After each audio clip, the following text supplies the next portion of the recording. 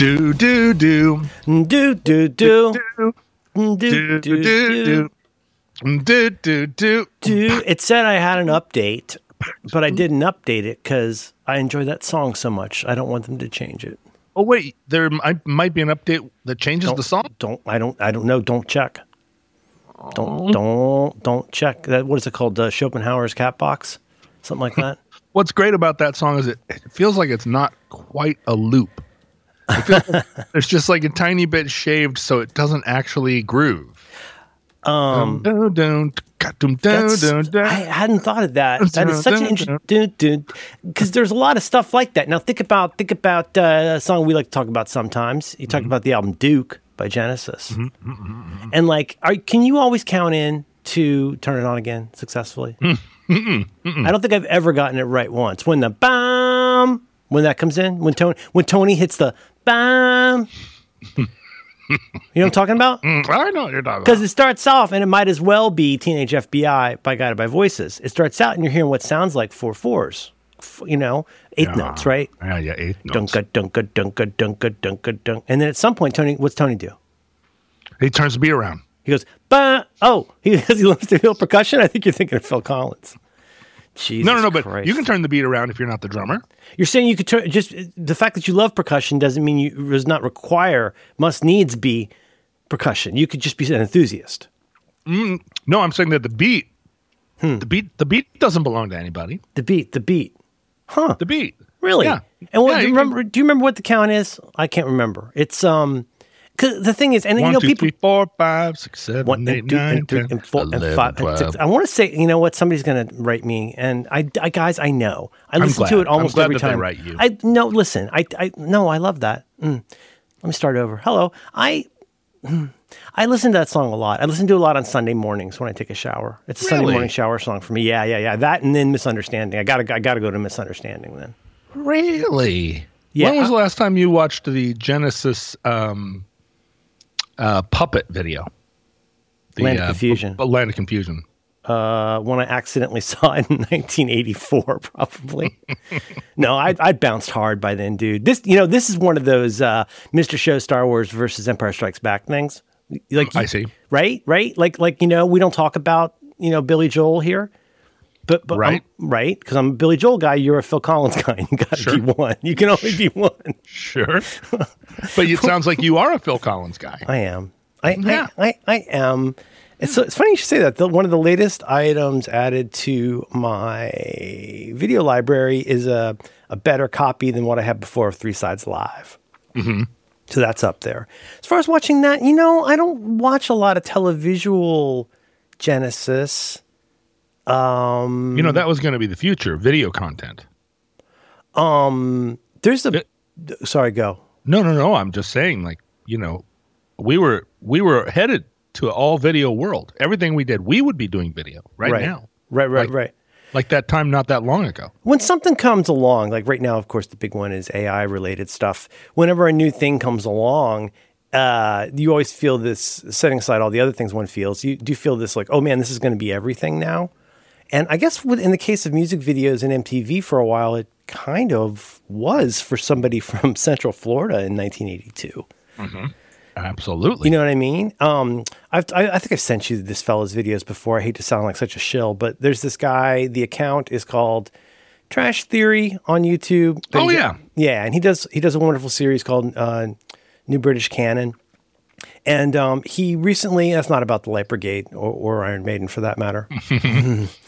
I know too much about tiny things. And anyways, so the guy, he's did a video about Eurythmics and Sweet Dreams Are Made of This. But as usual, he places this in a broader context.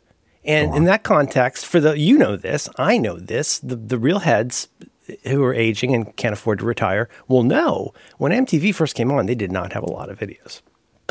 Oh, no, they didn't. That's why the first video I ever saw was Captain Sensible's What? Which I refer to all the time because it's the first video I ever saw. Am I mentally confuse him with Bob Welch a lot? Captain Sensible? Uh-huh. Yeah. Mm-hmm. He's got a new rose. Okay, so here's the thing though, and everybody knows this, blah, blah, whatever. Like that, oh God, I got so sick of, a song was a pretty good song, but was considered a majestic video at the time, The Motels. Was it Only the Lonely, maybe? Oh, yeah. Well, whatever they're from. It was like, that's like I told you. And in my head, she says, only the lonely get laid. But I think that's just because I was 14. But anyways, they had those. You had Peace, Love, and Understanding, all the ones. But, the story goes, and I believe this, that to fill the titular 24 hours, they had to pull in kinds of music that had videos. And this is something people, and I'm not saying this to you, I know you know this, but I'd like to talk about this. People in the UK, in specifically, but in Europe in general, have been doing music videos for a long time. I mean, I remember I want to say on didn't Casey Kasem have a TV version of American Top 40? Or, No. But anyway, I remember seeing the video for that really not very good video for da-da-da-da-da-da, where they're running around in the snow. Right. Not a very good video, but they had that because the police were making videos. The police did a video for So Lonely in 1978. And that's what they had to show, right? Right. Well, and that's why we all became such huge fans of the second British invasion. Hey. Yeah. Had you watched it? No. Because that's the term that he uses. God damn it, John. I can never, you don't own a TV, right? No, I don't know anything. This episode of Roderick on the Line is brought to you in part by Squarespace. You can learn more about Squarespace right now by visiting squarespace.com/supertrain. Squarespace is the all-in-one platform for building your brand and growing your business online. You can stand out with a beautiful website and engage with your audience and sell anything, whether that's your products, the content that you create, even your own time. So much you can do with Squarespace. You can create a community on your very own Squarespace site with a fully integrated commenting system that supports threaded comments, replies, and likes. And you can use Squarespace's powerful blogging tools to categorize, share, and schedule your posts. All Squarespace sites are optimized for mobile, so they look great right out of the box. Your content will automatically adjust to whatever template you choose. Your site looks great on any device or dingus. And maybe you want to save time on cross-posting. Well, you can. It's built right in because Squarespace can auto-post your stuff to Twitter, Tumblr, Facebook, personal or brand pages. All post entries and images are optimized and tagged, so descriptions and titles will be correct wherever you are posting. I'm a big fan of Squarespace, and you're using Squarespace right now because that, of course, is where we host the Roderick on the Line podcast. They've been great to me, and they're going to be great to you. So head on over to squarespace.com/supertrain.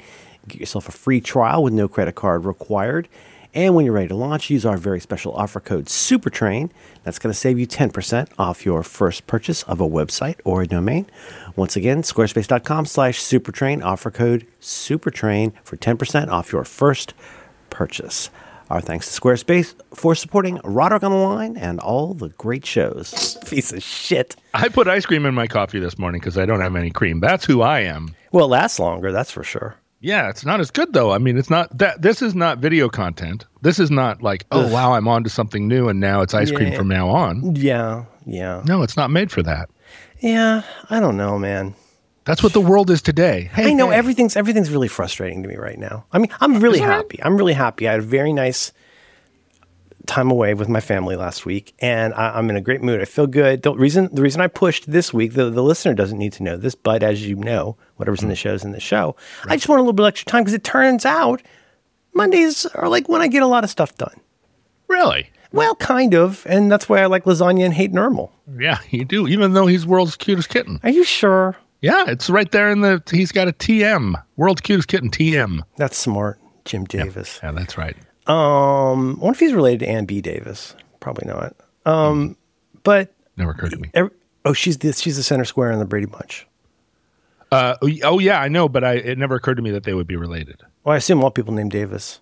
Seems like Davis is one of those. It's not quite Jones, but it's Does a it lot mean closer something? Like Cooper means barrel maker, Fletcher means arrow maker. Does Davis mean draws cats? Huh? Dave. Well, no, could mean center square. Vis of Dave. Davis. Mm-hmm. Davis. Tears of Lys. Yeah, it's got to have something to do with killing the French. Yeah. Pretty small. Oh wait, or no, it might be about killing the Saxons. It might be Davies. It might be French. Or it could be killing an Arab, and then they leave it off the record after that. Killing an Arab. When I first figured out how to play that, You ever figure out how to play that? You do No. you do on the low E, let's say you do low E starting arbitrarily, let's say 7th fret. And then on A, you're doing like the 5th fret.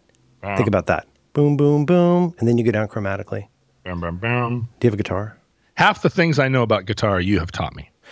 Well, that makes it almost 3 probably. There's the Hank Williams. Yeah, I still do that. No, I do that. Yep. That came from you. I learned about that from lots of different places, mainly from Neil Young on Tell Me Why, and of course from the great Paul Westerberg on If Only You Were Lonely. Oh, I see. It had already converted once. Well, yeah, I mean, but this is the thing. We use words so other people learn words. We play riffs in G or C. Because a child could do that. I see. Yes, of course. But a child doesn't know that. When I was young, I thought as a child, I don't know that. And I'm not a child. That. You've done so much more than you think, John. I barely did. What were we talking about? We're talking about, everything's the worst. So you're frustrated. Yeah. That's what you were about to say. You're frustrated. Tell us about that. But we're also bouncing off of trash theory and the idea that, like, when something's new and big and potentially like, ooh, scary, like it becomes everything. No. And, apparently AI is going to result in Skynet becoming self-aware and we're all going to die, like all of us, really I could not soon. possibly have more mixed feelings about it. But of course, I don't want to be destroyed by Skynet, but one does not get to choose that. Skynet does what it does. That's why it's Skynet. Sure. But it's also, it's pretty crazy what you can do. Do you not get to choose it? What? Well, here's my question. Are you making an Ayn Rand sort of if you choose not to decide type situation? You have still decided? Yes. Chosen you have. If Why are we talking about old Yoda? If they were going to send Reese back to defend John's mother from the Terminator, why didn't they send back who? Send Reese, right? Reese. Are you talking about Michael Biehn's character? Yeah, he's dead, man. He's an they angel. sent Michael Landon back. Michael Landon is sent back in a TARDIS. No, it's the old go back and kill Hitler thing. Why would you, if you had time travel? Oh, wait. Oh, I know now. They didn't have time travel. It was the Terminator that had time travel, and he just jumped in. So it wasn't like the rebels were able to set where the time travel machine went. I forget how it happened, but John Connor had some kind of thing he'd figured out. Well, yeah, but what it was that the Skynet was sending the robot back to kill the lady. Oh, yeah. I'm sorry. Yes. So they sent Terminator 1. Yes. To kill the lady. Right. Sarah. And then, and he had to go through the phone book. and then Reese, the rebel boy, had to go back to save Sarah. But and so my question was, well, why didn't he just go kill the people at the Cyanodyne company who were making the Skynet, the Cyanodyne? Oh, I see what you're saying. You're saying it's consequences all the way down. Yeah, if you're going to go, if you can go back and kill Hitler, why not go back and kill Hitler's mother? Why not go back and kill Hitler's art teacher or whatever? When we were out of town with the family, sometimes I like to watch. I have this new. Oh man, it was such a good trip. I have this new thing which is like Happy Time, Sad Media. So Happy Time, Sad Media. You're having a good time, you listen to sad media. If you're having a bad time, it's like the Elliott Smith thing. Okay, go on. Oh my God, we ate out at this Italian place in near Mendocino, and this guy, he was totally inhabiting this Leonard Cohen way of playing guitar and singing at the Italian restaurant, which I thought was hilarious from the time we walked in. And then he fucking covered between the bars. Wow. And Madeline and I locked eyes, like, what is happening? What kind of Italian restaurant has a Leonard Cohen afterworld? I think, you've worked in restaurants. I think eventually you stop noticing the music. Yeah, but I think there are a lot of restaurants that consciously understand not to have music while people are eating. Two things aren't really compatible. He did Blackbird. Sure. He did, some of the acoustic. He was pretty good. I gave him $5. Old Man? Did he do Old Man? Take a Look at My Life? No, he could have done Tell Me Why, which I can mostly play kind of in G. You could have jammed with him. Well, see, this is the thing you do is you torment your child. I imagine you do this a little bit. The guy. I look up and I notice the guy's not playing between the bars anymore. Oh. And he's gone. And I say, Bill, I'm going to go up there and fill in while he's on break. Do you have anything you'd particularly like to hear? And of course, even knowing I'm joking, was like, do not move. Do not get out of your seat. You know, I would have gone for maybe like, I will. I start playing the spoons under the table is what I do. You know. Luckily, I brought along this mini banjo. Because it's like, hey, you know what? You could have a little bit of a backbeat. I was in you want to jam, man? I was in a restaurant in Charleston, and there was a piano player and a Rattling saxophone chains? player. And they kept it wasn't rattling chains. They kept up a pretty steady hot jazz throughout the steak dinner, and it was like, was it imposing? Was it like, I mean, like, so like seriously, you mean like when you say hot, like you don't mean like 20s jazz. I mean like, but like two guys going. Hang on. No, it was Edison Sound Recording Company. Elliott Smith think, between the bars. I think music in a restaurant really depends on your proximity to the musicians. Like if I'll you're make at it a real table easy right for next everybody. I'll make it so easy for everybody, and it's like a personal scent, a soap, a cologne, a parfum. I should have to struggle to hear the music in a restaurant. Exactamundo. That should be that quiet. It's not a rock show, dude. Okay. Wow, this is a good episode already. You know what it is? What? People make the mistake. They get a gathering of people together, and then that's one of the only. It's one of the only analogs to a concert, right? Where are the other places that we all gather together? Oh, it's an audience in the absence of rock. Yeah, and why not? I mean, it's the natural thing to add, other than like a political protest. You could have having a beer, but like, hey, let's put on some music. Like now we're having a party, right? Kind of. Yeah. You know, oh gosh, I already have so many things I want to talk to you about, and I don't know why I talk to anyone, but I said to my family, because okay, so whatever, it's weird. Like, you remember, well, maybe, perhaps, I don't know where you were in life then, but you might remember when Elliott Smith, who I should always mention, not just in passing, is one of my all-time favorite artists, and that either or, almost not single-handedly, but helped a lot at a very difficult time in my life. Listening to that very sad album and then knowing there'd be 1 minute and 40 seconds of Say Yes every night as I fell asleep crying in life. Very important to me. But do you remember when he was on the Oscars with Celine Dion and Faith Hill? I do remember. He had that big white suit, and he had to come out and sing a little bit of, it might have been Between the Bars, that or maybe Miss Misery. Probably Miss Misery. No, or Big Nothing. I don't remember. I think Miss Misery might have been the actual nomination. But supposedly, and you're like, oh my God. Supposedly. Imagine Elliott Smith just being in the same building with Celine Dion. And I'm not here to make jokes about this, but like, she's a big personality with a big everything. And he just always seems like he cannot get far enough inside of his shell. And apparently Faith Hill and supposedly, according to Mr. Smith, they were both really nice to him because he was obviously like way out of his depth. Yeah, well, we take a lot of proprietary feeling over Elliott Smith up here in Seattle, even though he's a Portland musician. Yeah. We definitely felt like he was one of us. He played so many shows up here when it was. Well, yeah, I'm trying to explain this to my goddamn kid. Like, he was on Kill Rock Stars at first, right? So he was more adjacent to like what we then thought of as Riot Girl stuff than to say, I don't know. Even I was about to say Smog, but not even Smog. I mean, he wasn't like a mainstream folky by any stretch at the time. He was pretty obscure at the time. There were several years where he was a secret Northwest. He was in the same category as Built to Spill that we had all these bands up here that nobody ever heard of. Was Heat Miser considered a Portland band? Yeah. Oh, yeah.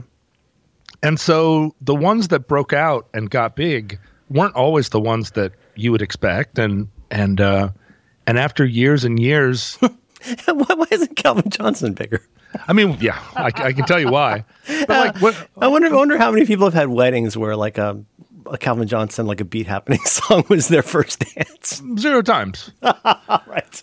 But when Modest Mouse got huge or when Portugal the Man got huge, it's always a big surprise because those bands have been around for 1,000 years, and you might have known them. I mean, like the way I say Heat Miser, I'm not trying to be hip, but like you might go, oh yeah, or like what was Doug March? Tree People, right before that. Tree People, yeah. But like Tree People's really really good, and you can hear the beginnings of what would become like Built to Spill. But it's so fun, and they do Big Mouth Strikes Again, and it's so anarchic. Isn't it possible that you go, oh yeah, I used to like that band. That guy was in, 2 bands ago. Like I've seen them a bunch of times, and now he's in this other band, and you're hearing it on the radio. Yeah, that's just that. That's for whatever reason, the era that we lived in Seattle, that was what happened. Every once in a while, somebody, Father John Misty came out of nowhere, or not out of nowhere. He was the look out Hollywood here. He was the second drummer of the Fleet Foxes, and then it's like, oh, now he took his shirt off, and now everybody loves him. But yeah, when Elliott Smith was on the TV, it was like when the first time Nirvana played Saturday Night Live, we kind of all up here, we all gathered around the TV. Of course. Because it was one of us who was in that weird other world. Yes, it's enough, but like people you would just see around. Yeah. Right? Well, or just like, for a couple of years, the conceit of an Elliott Smith show in Seattle and in the Northwest, in Portland too, was that everybody sat on the floor and you could hear a pin drop. That's why I got yelled at a Low concert once. Yeah, you're supposed. There were rules to going to see Elliott Smith, and right. you were supposed. You went to the Crocodile, which the night before I would not sit on that floor. had featured Monster Magnet, and now everybody's sitting on the floor. Just like you can't get off of it at the end of the night. Like it's fucking Romper Room. So watching him do it, but then of course at that time, I don't know. There were a lot of strong feelings around here. Like even then, quiet is the new loud. There were people here that were like, grow the fuck up. Mm-hmm. And that was a hard universe to be in, especially because Either Or hit everybody the same way, like a laser beam through everybody.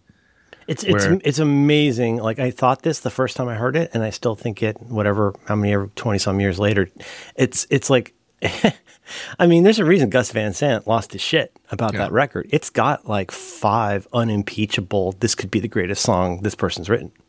And it was the sound that nobody had thought of, which is, this is a record that sounds like someone making a record in their apartment in the middle of the night. And it sounds like they're trying. You go back one record. You go back to the self-titled, right? I think the self-titled one. You hear the first track, which I think is Needle in the Hay.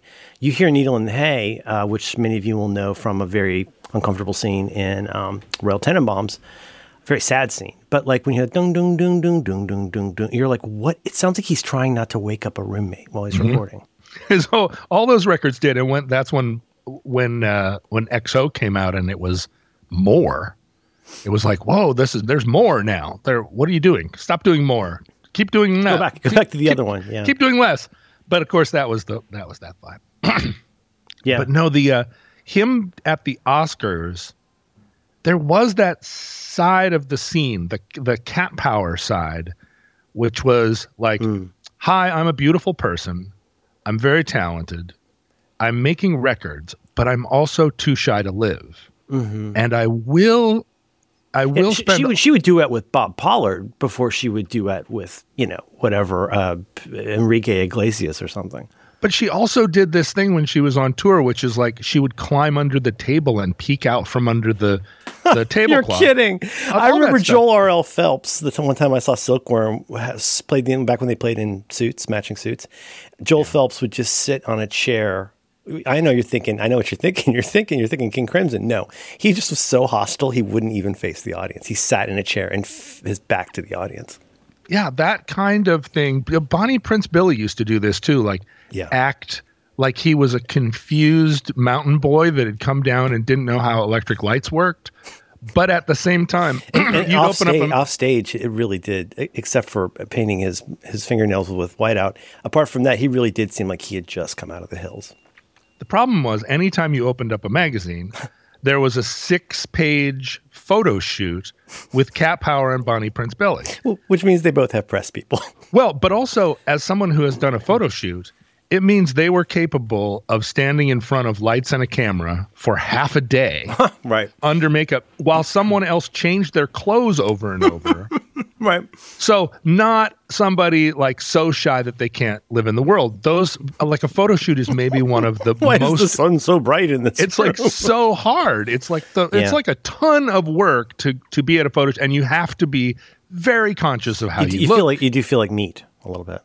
And so to then have your and it wouldn't bother me because I love the whole like I just came down from the mountains and don't know how like what are all these four-wheeled carts? They're moving so fast. I think that's hilarious. It's just that there was the generation slightly younger than me completely bought it. And they were like, hey, this is adjacent. You have to sit on the floor. Yeah, this is adjacent to a bigger point of yours, I think, maybe unintentionally, but like that whole like authenticity issue a little bit. Oh yeah. And authenticity before that, the one where it was like we don't take money for our shows because money is bad, and so everybody just bring one corn cob, and that's all that we're charging. It's like, okay, that's a kind of that's an authenticity. Oh, yeah, I saw them. I think I saw them on Corn Cob Night. Yeah, you remember, and then they take all the corn cobs in a bin and they give it to the pigs. Please, sir, can I have more corn cob? And those guys are working at Best Buy now. Yeah. But the thing where everybody became both beautiful and also Appalachian was like a bridge too far for me, where it's like, pick a side. You're either in a photo shoot and spin, right, or you are making records in your basement and you can't stand either the camera steals your soul or it doesn't. Yeah, exactly. And with Elliot, it seemed like it could be both. Mm-hmm. Okay, well, being on tour is really hard, and you have to meet a lot of people. You could tell it was real with him because he was trying to be a good sport, but you could tell. I mean, just watching him perform, I've seen him 3 times, and like you could tell it's just life was painful for that guy. You could feel it, and he was trying. But the reason I say you could tell it was real because he was trying to be game about it. He wasn't trying to be more difficult. He wasn't trying to be more opaque. He was just like, oh God, how soon can I not be here? Yeah, but the problem is heroin, right? And as soon as with drinks, it started with like drinking and drugs, but the heroin was pretty early. Did you ever see a show of his where he actually nodded off on stage? Because I have. Well, I told this, I didn't have to. I chose to tell this anecdote to my kid when we went to see the Beths. And we were looking on the walls for the posters that there's a place in town called, what's it called? It doesn't matter, but there's a place in town that specializes in framing the size posters that the Fillmore gives away. So on our wall for years, we've had an Elliott Smith poster. We've had, I think maybe a Stereolab, but these 3 posters. And I was trying to find it, right? And anyway, long story short, I ended up telling my kid, I once saw Elliott Smith 2 days in a row. I saw him solo at Amoeba in the Haight, right? Cool. And it was, those kinds of shows, you can find these online, usually from LA. Like you'll see people doing this, but like pretty intimate. And like, I don't think people sat on the floor, but it was incredible. And the next night, woof, it was rough. This culminates circa 2000, probably, I forget when he passed, but Oranger opened for them, which is probably not a great choice, but Oranger opened for them. And at one point at the Great American, Mike Drake had to come out and tune Elliott Smith's guitar for him on stage. I mean, it wasn't funny. It wasn't fun. He could barely finish any of the songs. So yes, I have seen that. But then you never know, because then a couple nights later, it might be really good. The apogee of all of that for me were 2 films that you can still watch. Mm-hmm. One of them, I'm Trying to Break Your Heart by Wilco. And the other one is that tour movie by Radiohead. Meeting People is easy. Meeting People is easy. Both of which are feature-length. I bought DVDs. The day I got a computer that could play DVDs, I bought Rushmore, and I bought that. Those are the first 2 DVDs I ever bought. Feature-length films where the whole premise of the film is that these very successful bands who are like in the business of show are so awkward and uncomfortable that they can barely survive just the normal amount of like doing stuff that any and every band has to do, and also that they have zero control over their own lives and are being forced to do this by mysterious other powers So, like, if you're a band and you There's don't like want an to, injustice in. I mean, I'm honestly asking. So there's almost like there's an injustice in terms of like we're here to do music and make the nice people happy, but we're set upon by all these forces that we don't control that are trying to industrialize what we do and make us into something. Kinda? yeah, it's a furtherance of the like somebody is making Jimi Hendrix make 4 albums a year, and Jimmy just wants to have a vacation, but there's some manager or some force behind the scenes, Some Colonel Tom, basically. yeah, that won't let him rest, Right. and so he dies, and we all look back and go, well, why didn't Jimmy just take a weekend off? Why didn't Jimmy take a year off? Like, why did we used to think that Creedence Clearwater Revival needed to put out 4 albums in 1969? Yeah, right. And I mean, they're all great. They're all the greatest albums. It's unbelievable what they did so quickly. Yeah. But the idea that it does happen when you're an artist and you're like, well, I gotta keep going, otherwise I'm gonna die. But the idea by that point in life that, you know, somebody coming up and saying, hey, I really like your band, and your reaction would be that you wince. And the problem was that we, as the people watching the movie, have been trained by that point to go, oh my God, just leave them alone. Yeah, but we're watching the movie, aren't we? But we paid at the time what you can go back to $8 what was that one? Different State of Mind, the one about the punk rock band where everybody quits the band on tour. Remember that? I forget the name. Every punk band. Yeah. I forget the name. It was that. No, I don't remember that. Oh, but it's. I get what you're saying, but then in the ironic part, or I hate to say hypocritical, the interesting part of that is then that becomes part of the refusenic culture of the truly greats. Like, well, one reason people like Bob Dylan is like has historically anyway used to kind of reinvent himself, seems like just to vex people. Yeah, but every time slightly worse. Right, until you get to like self-portraits or whatever. But the thing is, he was on Columbia Records. Well, Neil Young being the classic example that from 1979 to 1991, I've heard it referred to as genre hell. He with millions of dollars at stake up against the entire record industry, decided he was going to make a doo-wop record. Like, so it is, and that's a great song. It's a great song. The video is so weird. But he's, what he's trying to do is do Rock Pile, or he's trying to, he's just like, guess what? And so it was always possible. You just needed to be a big enough dick, or a smug enough dick, or have a child that is severely disabled and nobody knows about. That you're just like, actually, I'm just making music. Because the story there is the Transformer he wanted to use a vocoder to better communicate with his son on the spectrum. Yeah, exactly. Or like hard on the spectrum. Yeah, like real, yeah. And so he's just in Neil Young town where he's like, no, I'm making music to talk to my kid. I didn't mention that to David Geffen as part of the reasons why he sure got a lot of second, third, fourth chances, didn't he? Well, he did, and then he comes finally out like this. What is it called? This whatever. This note's for you. This note's for you. Yeah, it's like, oh my gosh, Neil Young is back, and he's really putting it to the man. And it's like, I bought it. But that song is really dumb, but that was he was like, oh, you want a record that sells 5 million copies? I can do that too. Yeah, but you like Rockin' in the Free World, right? I mean, it's got the EDC. I like it, but that's if I had 50 songs to play, like Rockin' in the Free World would not be in the top. Can I unintentionally pull a little bit of this together and then throw right back to you? Oh, sure. Bacon Ray opened for Bonnie Prince Billy and the Anomenon. I liked Palace, but I really liked Ned's band Anomenon, and we opened for them, and we decided to be dicks. Not dicks. We wanted to. Sure. We were the local band, and we thought in 1998 or 9, it's just the whole Will thing had gotten a little silly. I mean, we all liked those records a lot. Sure, I especially loved like I Am a Cinematographer and stuff like that. But we decided we wore capes.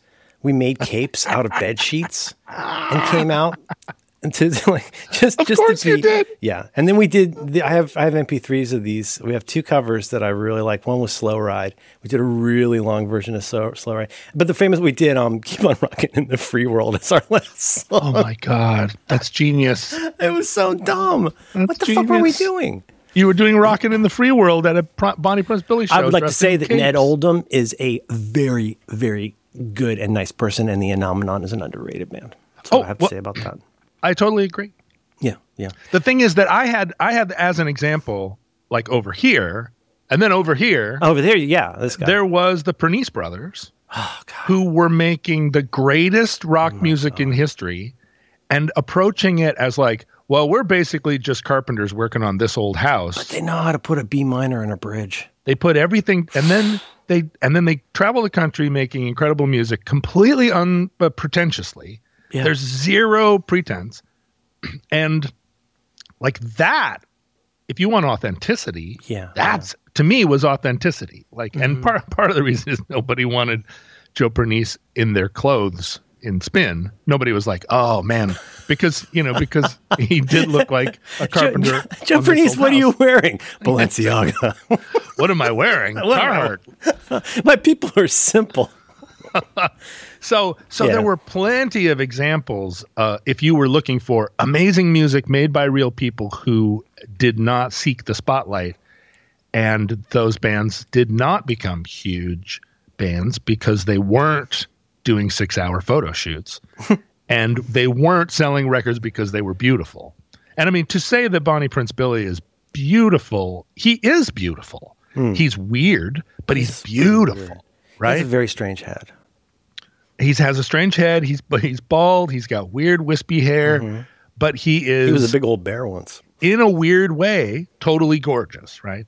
Yes. In a way that there are a lot of bands that are just made up of regular people that are, but most like a cluster of mushrooms that hasn't been kicked yet. He's beautiful. But most bands that aren't beautiful are like most bands, also not good. But Pernice Brothers and Scud Mountain Boys and that whole universe, those records are unimpeachable. That record with Working Girls, that has 730 on it, I think. Holy God. It's just it's so gentle, it's so heartbreaking without being morose. You know what I mean? It's so difficult to do, to make, I don't know what you call it, power pop, chamber pop, like something it's a kind of pop. It's just that it's so well crafted that you don't go, oh, this sounds like the Archies or something. But like there's something he really gets it. He tugs at my heartstrings, John, and without being morose. I don't know how he does it. Well, because he's not playing. The song Grudge Fuck, I'm sorry to say, it has the word fuck in the title. And it also has the word grudge in it. There's nothing pretty about Fuck Grudge. Sounds like a Melvin song. Fuck Grudge, exactly. And if they had called it something else, maybe if they had given it a title that was like something inscrutable. Yeah. But like it's an AC Newman level heartbreaker. And it also at the same time just feels like the most working class thing that you could make. And I don't, like when I say working class, I just mean like that Boston thing where they've got tools in their car, not in their truck. They have tools in their car. It might be like I don't know. It feels like a universe apart from my world. Yeah. I toured with those guys. I did a long do you remember tour. when that was? Oh, it was like what record for you, or approximately? Yeah, when we look back, that was kind of the moment. There was a moment. I think of it as our Decemberists moment, where the Pretend to Fall had just come out. Yeah. And we had signed on to do what was called a co-headline with Pernice Brothers. And halfway through the tour, it was clear that we should be the headliner. In terms of draw? In terms of draw. Like the record was doing well. It was on college radio. People were excited about it. And, Pernice was kind of, this was late. And so this would have been 2003. And I talked to a friend of the show, Colin Malloy, one time. And he said, I think the secret to our success is we never opened for anybody. We went out as the headliners on our first ever tour, and we played to 5 people a night. And then, on one hand, that's really smart. On the other hand, I really want to hit him. Well, but then later, I do see what he's saying. I do. And what he said was, when you open the newspaper looking for the show to go to, you don't look at who's second on the bill unless you're already interested in the headliner. And you would have discovered it a way other than browsing the newspaper. You would discover it from a listserv or your friend. Yeah, if you are like listening to the radio and you're like, oh, that band is cool. When you open the newspaper and see the shows, maybe the second band isn't even on the listing, in the old newspaper days. Mm-hmm. And so he said every time we went out, we never opened for anybody. We were offered all these tours opening, and our tours just got bigger and bigger every time. Well, the Long Winters, our booking agent, the beloved Matt Hickey, he did what seemed more sensible, which was, let's put the Long Winters out with bigger bands. It's like what Tom says to Cousin Greg. You're going to climb the dating ladder. You're going to, right? Your proximity to this band and your exposure to these audiences must raise your boat, right? Yeah. That's the theory, right? That's the theory. You're going to play in front of Death Cab audience. The audience is already 1,200 people, where you guys would be playing to 100 people. And so if you convert even 5% of the Death Cab audience, your audience is growing. But there's a moment when you're the headliner. You have to take your lumps, but it's your career now. You're not out there supporting. And we never really learned that lesson. But that Pernice Brothers tour was kind of a turning point where halfway through, people were coming to see us and then leaving. And we weren't quite big enough to go to those guys and say, hey, actually, we're changing the bill. That's the thing I've been wanting to ask you for 2 minutes. I don't know quite how to ask this. Obviously, the question becomes, whose job is it to say or do something about that? I'm guessing a tour manager. But ultimately, whose job is it to notice that that's a thing that might need to be addressed? Because I bet that's a really awkward conversation. Well, imagine if Matt Hickey or similar had said to Colin Malloy, hey, look, you guys need to be the opening act for Long Winters. Who says that? Who's the one who has to bring that up? Well, so we didn't have a tour manager, so we had one person missing from that equation. Matt's a booking manager. Booking agent. Sorry, okay, right. And so much of the entertainment business is happening between booking agents. One of them is in San Francisco and one of them is in Los Angeles, and they're on the phone with each other. And the one of them says, hey, my band's bringing a lot more people in than your band. Mm-hmm. And the other one says, suck shit. Mm-hmm. And then the first one says, well, if you don't, flip this bill, then the next time you send Lucinda Williams out and I have, 7 Bob Dylan shows, I'm going to tell you what you just said to me. And then the second guy has to evaluate that threat and decide whether it's worth it. Because the Decemberists and the Long Winters level, or the Pernice Brothers and Long Winters, is such chicken feed to those people. But everything's a deal. Everything is some kind of way to get leverage over the other guy for next time. Every show that you go to that's not sold out, somebody lost money, but they're not worried about it because they lost money as a favor to somebody else, and they're going to get that money back. Phrase we used to use at my .com and in real estate in general was real estate's a contact sport, right? Which is just a silly way of saying it. Really is about developing your portfolio of people who trust you and who you can contact for things. Is it a similar thing here? This is we're people of honor, and don't screw me on this. You'll get away with it, but you'll be sorry later. Not that you would phrase it that way, but you got to keep it collegial and practical, right? Or you have to strike fear into people's hearts because you have access to artists that they don't. Right. It's about, it's about scarcity. And oftentimes, Matt Hickey is famously hated by a lot of people. But big artists will sign with him because they think he will fight and make other people miserable on their behalf. Lawyers and booking agents are not people you hire because you want a friend. Right. And it's the classic, it's called show business, not show friends. Mm-hmm. But you meet people all the time who are like, I hate him so much that I would do anything to hurt him except I can't, because if I do, then I'm going to get really screwed sometime when a really big band comes through and he remembers, right? But like I know a guy that makes a living as a card counter. He goes to all in casinos? In casinos. He goes to all the casinos for blackjack. Mm-hmm. And he says, the only way you can be a professional card counter is if you have $40,000 to start. Because you have to be prepared to lose $30,000 in the process of, at the end of the year, having made it back. Right. And if you start as a card counter and you have $15,000, you might just lose it. And that's a really interesting way. It's similar to probably with stocks or anything else. And yes, I did watch 2 Ricky Jay movies again last night.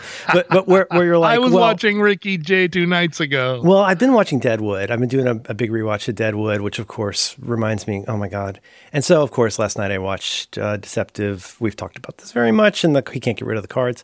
But yeah, I mean, it's like if you had a business strategy that involved nothing but success. Right? That probably isn't very realistic. So you would say like, well, as you know, look how many contractors, God bless them, are out there today, like always robbing Peter to pay Paul. Right? Similar thing where like you need, God, what's the word they would use for this? A stake. Like you need like this much set aside. You're going to go up and down. We're not looking at how you did today. We're not looking at how you did this month. But like by the end of the year, you need to be on the plus side, not the minus side. Yeah. And booking agents, they're all going to be wins. Booking agents that can't do that fail. And you never know about them. The only way you know about it is that your favorite band suddenly doesn't have a booking survivorship agent anymore. Bias, yeah. And so the geniuses at it are either total assholes or super nice. But however it is, because I saw it all the time on tour, where it was like, oh man, you really lost a bunch of money at this. And the booking agent would just shrug. And it's like, how do you shrug? You just lost $60,000. And they're like, well, shrug, because and the thing is, to have that kind of confidence that the next time someone else is going to lose $60,000 and you're going to benefit from it that is just some cold-blooded shit. Uh-huh. That as a band, you're not playing any of that, right? As a band, you're just like, hey, we got a $1,500 guarantee tonight, and we really hope our fans show up and we sell some T-shirts. Do you end up being, and this is not to say anything about Mr. Hickey, but like, have you ever had concerns that you might get caught up in some slipstream of unnecessary negativity as a result of that? It happens constantly. Like people go, oh, that guy. Like he works with that guy, and you know, and they tried to make me look like an idiot or lose money. The problem was that, or it wasn't a problem. What was great was that Matt Hickey worked for Frank Riley.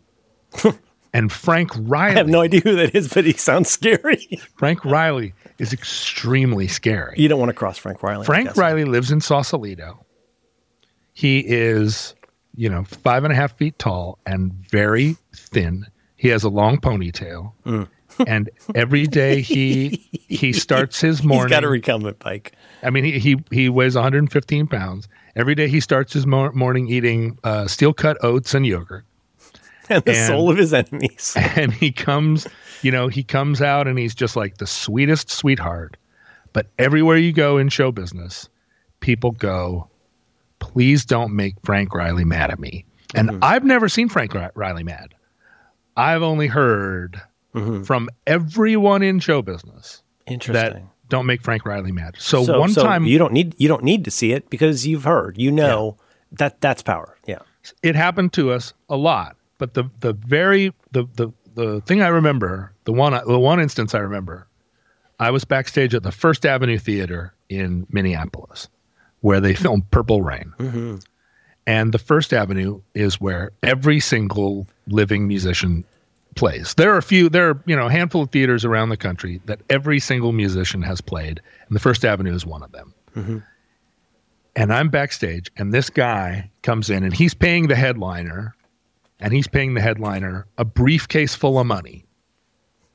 And then he comes into my dressing room and he hands me, and the fact that this guy is handing me anything is already remarkable.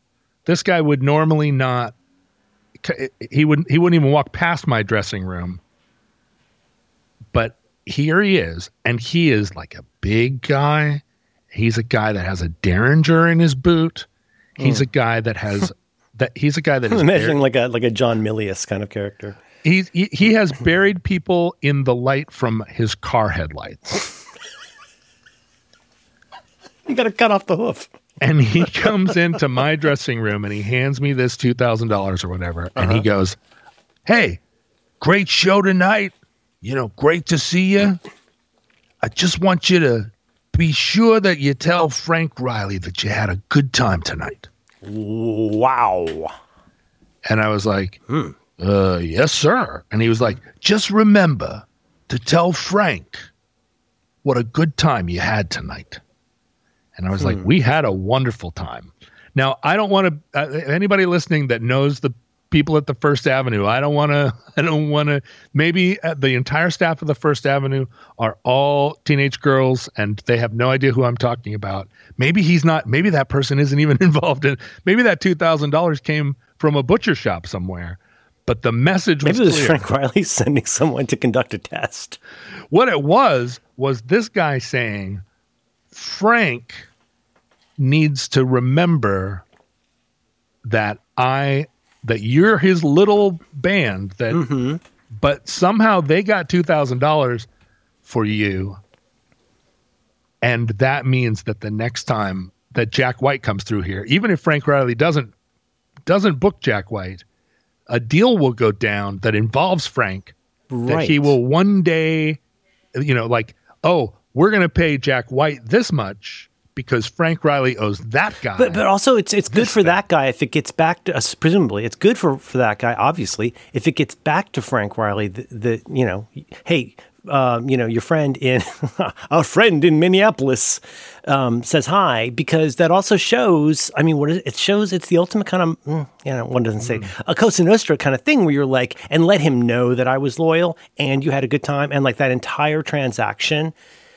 It is kind of drawing you into this thing. You know what I mean? Yeah. Frank Riley's biography.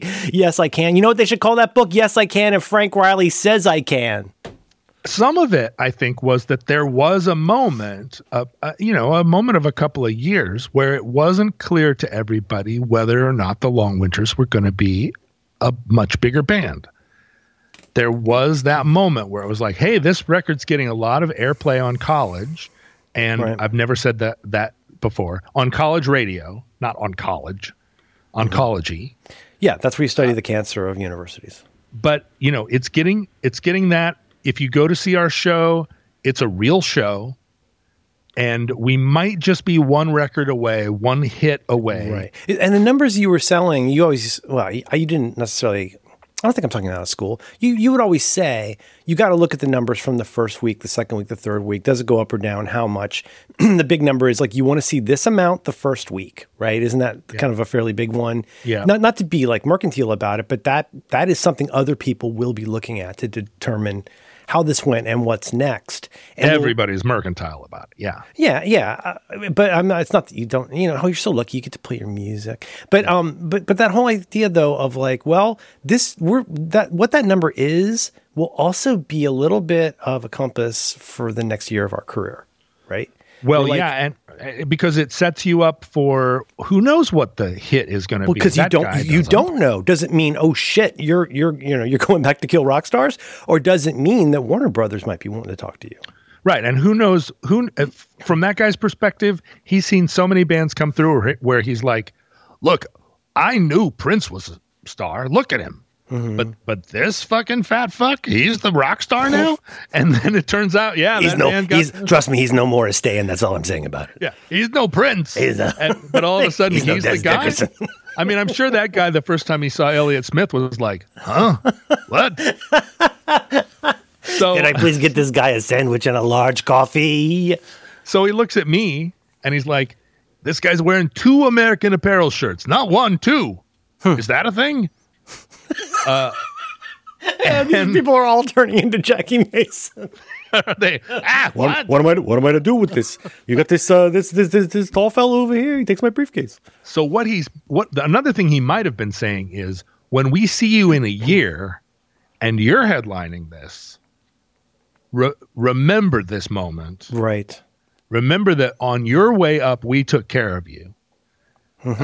So all of that, all of that's in play, and it was way over my head at the time. And and was there at least, you've over always my head been, now. Well, but like, I think to your credit, you've always been engaged in the business part of this in a way that a lot of people are squeamish about, to say the least. Because I didn't have a tour manager. I had to be you the had, one and that you took had the to envelope. you had a wallet with the money in it, and you wanted to know what was there because it is a business. You have to pay those people whether or not the crowd is into it. Like it is a business in that sense, very much. But like, I don't know. I think that is really, it's something a lot of people, including me, shy away from. You'll remember an anecdote of something that happened with you and someone else, and then me and Sean Nelson sitting there and taking turns pissing each other's pants while we got uncomfortable about you dealing, because you both understood that that's what that was, and that's how you two dogs would settle a situation like that. But like, you need that, or you need somebody you really super trust, or how do you know if the compass is pointing in the right direction even when there's good news? There's always somebody who's ready to fuck up your deal for almost no money. The small version of it is that a band that does have a tour manager, the tour managers that succeed are the ones that at the end of the night when the band is underpaid and there's nothing that can be done about it, the tour manager doesn't tell the band. They don't come back to the band and complain. They go, all right. They make it up out of their part? No, they are also playing the long game of all I have to do is by the end of this tour, make it pay off. See. Yes, of course. Yes. The band is paying me to never know how much they got. Babe Ruth used to strike out a lot. But, we still remember that fat guy for his hitting. Yeah, he struck out a lot, but at the end of the day, right? Yep. And so, and I've told you stories about being on tour with bands where the guys in the band didn't know what state they were in. They had to be told what town they were in. And these aren't huge rock stars. That Carissa's weird. They didn't even know what van they were in. But okay, keep going. You better have a good one after that. But that's where you get that whole "Hello, Cleveland," and it's like we're in this is Cincinnati. When Bo Diddley says to him, "Well, you musicians, ain't you?" Or when Ira said, "I'm a professional," and laid down in the hallway at a Motel 6 and went to sleep. Ira to sleep. No. Ira from Not a Surf. Oh, Ira Flato. We were partying. Yeah. And we got separated, and he didn't know where his hotel was. Oh no, he's so tall. He's very tall. And so he was like, well, can I come back to your hotel? Oh. And we were like, absolutely. Sure. And so he shows up at our hotel, and we're like, there's 2 beds in the room. It's me and Eric Corson. And we're standing there like, well, okay, Ira, you can sleep here with Eric. I'm going to sleep over here by the door. And in the middle of figuring it out, we look over, and Ira's rolling up his coat, lays down in that little entryway of a shit motel room next to the bathroom. Do you know how many people have walked there? Well, I do exactly. It's a high traffic area, John. Well, how many people came out of the bathroom and hadn't put their dick away and were still dribbling pee as they 1,000%. They're sitting there waiting for a low concert to start. Jesus Christ. He's already laying down. So tall and handsome. Eric and I were planning to spend another hour watching TV. He's laying down, putting his head on his jacket. Don't wake Ira. And I said, Ira, what are you doing? We'll figure out a bed for you. And he was like, oh no, I'm a professional. Whoa. And he was asleep in minutes. Oh, I'm so envious. Whoa, no blanket, head on his jacket. I was like that when I was 20, but John, I am not like that now. Well, and Ira was 6 years older than the rest of us, right? Ira just had his 60th birthday. Shut your fucking whore mouth. No, it's true. That beautiful boy is 60? Yeah. And so we were just like, well, good goddamn, I guess what that means is we are not professionals, because I was like, this is my bed. I need these feather pillows switched out. Hello? I need these covers. Hello? It's so bright in here. This room smells like bleach. Can we have another room? I don't like the alarm clock. I don't even need to sleep in the room. I'll sleep in the hall because I'm a professional. So all of the corridor. But the tour, there are so many tour managers that do a big tour and then they never do a tour again. Yeah. Because they come back to the van and they're like, God damn it, that guy shorted us $500. And the band is like, we are paying you to never tell us that. We are paying you to never get a flat tire, to never, here's what we want. We get off stage, you hand us our room keys. We get off stage and you hand us a dry towel. Right. And that's worth whatever the money is. And, for me to not know what state of the United States I was in, to not look out the window and put together what state you were in by laugh, the signs. but I mean, it's not that hard for that to happen. I mean, no, you're moving a lot. You you're something you learn about, or at least I learned about jet lag over time that explained a lot, is that with jet lag in particular, I know this is not strictly germane, but like the organs, the systems of your body experience time in different ways. It just feels like they experience it in the same way when you're in the same environment. But like your liver thinks it's a different time than parts of your brain do. It's all really confusing. And like you think you could eyeball from just without looking at the area code, you would know at this particular like Motel 6, you would be able to know like which Eastern Seaboard city you're in?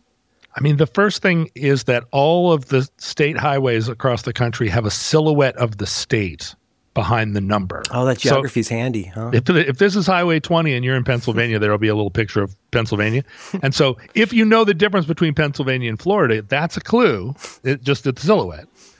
But also, like when you get into the motel room, there will be a little thing next to the phone that tells you the phone numbers of local places. Right, it will probably have the state on it. But the problem is keeping all of that stuff going in my head is why I smoked 40 cigarettes a day, because you're right. My liver was somewhere else and I was never relaxing. I was never just sitting in the van and looking at my phone or my book or whatever. I was always like, what state are we in? What time is it? Last night we got shorted $250 and tonight I'm going to make that guy really pay, even though he had nothing to do with it. Tonight I'm going to this and that. And, and Frank Riley sends his regards. Exactly. Somebody in the van pulls off their earphones and they go, hey, I've got to take a piss. And I'm like, piss in your mouth. Like that was part of my problem. Part of why I was bad at this job. Yeah. Or if not bad at it, then I think I would have been a good tour manager. Have you thought about that for the sunset of your career? Well, no, because now I don't think I would. Oh. Now the last thing I want to do is be in a van, even if I'm the star of the show. To be in a van and just be the guy that's like dealing with petulant children. No. Oh my God, it'd be worse than being a middle school teacher. But can you imagine having to wrangle people in their 20s right now? Yeah. Well, and people in their 20s are different than people in their 20s when I was in my 20s. Today's people in their 20s are going to make people in their 20s in the 60s look like people in their 20s in the 20s. They absolutely do. The people that are in their 20s now are going to make people in the future look like people in their 20s in the 70s. Mm-hmm. Yeah, it's really hard. On a fraction. It's hard to get. If 2 + 2 is 5, and I don't know if you've seen some of the infographics. I think I saw a YouTube video about that. Yeah. But I definitely used to fight with other people's tour managers over how many dry towels there were. Well, no, just because I was like, well, I need towels, and they're like, well, fuck you. Right. And I'm like, well, I don't have a tour manager to say fuck you back, so it's got to be me. I see. Like it's like there's an aspect of like, okay, I'm the chaperone for this elementary school trip, but that doesn't mean I brought a juice box for everybody. I brought a juice box for my kid. It's not my job to give juice boxes to everybody. Yeah, it's the old Colin Malloy has the Oranginas. They're only his Oranginas because his. Were you not told about that, John? Not to touch his craft services. We never told that, John. And the problem was, I feel like it was marked and explained very clearly that the stuff in this room is for Mr. Malloy. Their tour manager might have told my tour manager that. I see, but they're banking it up for Frank Riley. Well, but in this situation. It was just us in the room, and so Colin had to tell me, which probably was like, no, what am I paying people for? Why did you put him in that position, John? Colin doesn't want to do that. The worst was Interpol. Interpol. Wait, you play with Interpol? Yeah, Interpol was coming to Seattle. I loved them. We got on the bill. I used to listen to them on the Stairmaster at the Y. They sent their record to Josh Rosenfeld, wanted to be on Barsook, and he said, it sounds like New Order. It sounds a lot like Joy Division in parts. Yeah. Then the next, like this was, 6 months later. Yeah. They booked the show in Seattle at a club when they were still just a New York regional, whatever call it. Yeah. And halfway across the country, their record started to blow up. And by the time they got to Seattle, they could have sold out a venue 3 times the size of the venue they were playing that night. Line around the block. Ooh, life comes at you fast, huh? Yeah, and this was a venue that I knew pretty well, and I knew for sure that their capacity was 350 and that they had sold 900 tickets. Because that seems crazy fast.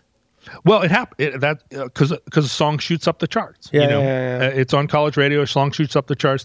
You never know how that many kids all find out about it at once, but that's how things happen. And so we're on this bill, and it's now a huge show. And somewhere between New York and Seattle, Interpol got into a mindset that they were the biggest band in America. Mm-hmm. And I've seen it happen a lot. Oh, I bet it's difficult not to. I bet it's super difficult not to. Right? You leave New York and you're like, America, here we come. And halfway across the country, you open up Spin, and it's like best new band. And you go, what? Everyone but John. Yeah. And then, and by the time you're playing in Portland, it's like there's a riot in the street. And you're like, it's us. We're the Rolling Stones. Mm-hmm. And so they came into this venue that I knew really well that had a dressing room. Oh, Jesus. And my mistake was that I had brought my girlfriend, Megan, to the show backstage because this was a big moment. This was early in the Long Winter's career. This was a sold-out show. This is Megan that did the denim? This is Denim Megan. Mm-hmm. This is Megan that decided she was going to make purses. Mm-hmm. She went and bought. I remember really liking her. Yeah, she's amazing. She bought a ton of leather scraps in weird colors and weird shapes. She sat in her living room, sewed purses, and then would walk out through the town with this purse on her shoulder, and women would come up to her and say, "I'll give you $500 for that purse." That's the dream. That's the dream right there. And she would say, "Oh, I don't charge for them," and she'd give the purse to the woman. And every purse she made, she walked out, and by the end of the day, she had no purse because she needs a Frank Riley for purse. And that's because she believed in cat power. She was like, I don't do this for money. Mm-hmm. And it's like, what the fuck do you mean you don't do it for money? You're on your way. If you're making purses and women are buying them off your shoulder, you're on your way, babe. Yeah. Like we're halfway to living in Switzerland. How did Interpol respond to Leather Megan? So Megan comes backstage, and we're sitting on the couch. The couch. Uh-huh. And Interpol walks in, and they've got skinny jeans on, and they've got pointy shoes. Yeah. And they've got spiky hair. And the one dude is wearing a black suit and looks like Bela Lugosi. And they walk in, and they see I'm sitting on the couch with my admittedly beautiful and ferocious girlfriend. And they come in and they kind of stand there and they make some weird chit chat. And I'm like, hi, nice to meet you. We're the Long Winters. And they're like, oh, hey, hey, man, what's up? Hey. And then they kind of wander out. And it's like, oh, okay, well, they're probably going down to whatever, tune their guitar. No, did you get a talking to? And then the tour manager comes. Oh, shit, dog. And he's like, hey, this dressing room is for the headliner only. Yeah. They've got 200 couches where you can sleep tight, but not this one. And I stood up to leave the room. Oof. Apologize. Hey, sorry. Sorry. Yeah, I get mix up. We can fix this. Mix up. I'm going to go down and sit on top of my amp and smoke cigarettes until the show. No problem. And Megan goes, not moving. She goes, oh, did we break your dressing room? Oh!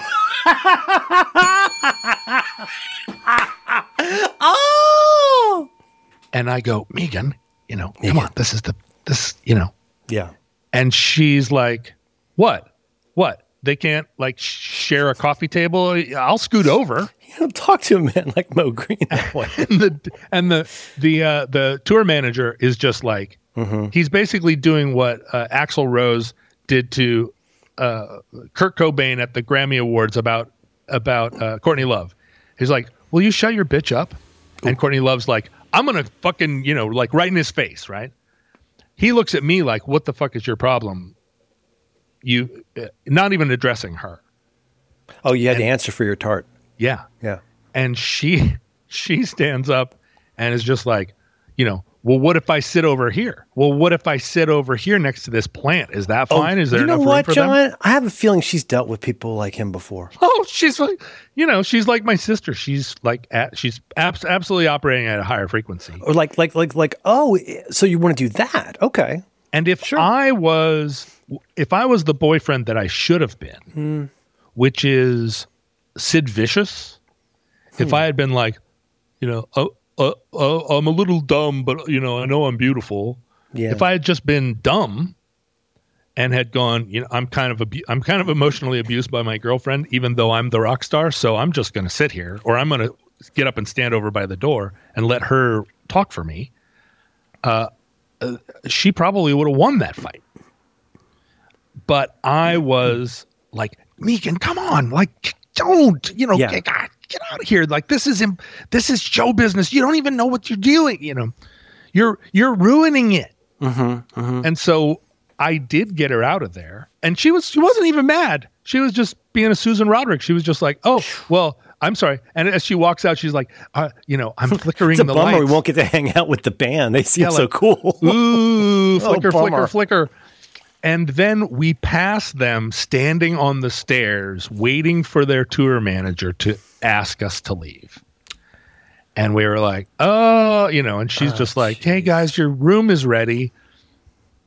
Oh, and God. At the time, I thought that show business was serious and that these were the Frank Riley moments where it's like, now Interpol is going to they're going to think of the long winners, and then when we're all at Madison Square Garden, they're going to blah, blah, blah. And now I owe somebody $200 and I don't even know who it is. And she's just like, Cat Power doesn't even use money. People just pay for her shows with corn cobs. Do you have change for a corn cob? We got to get out of here. Oh, shit.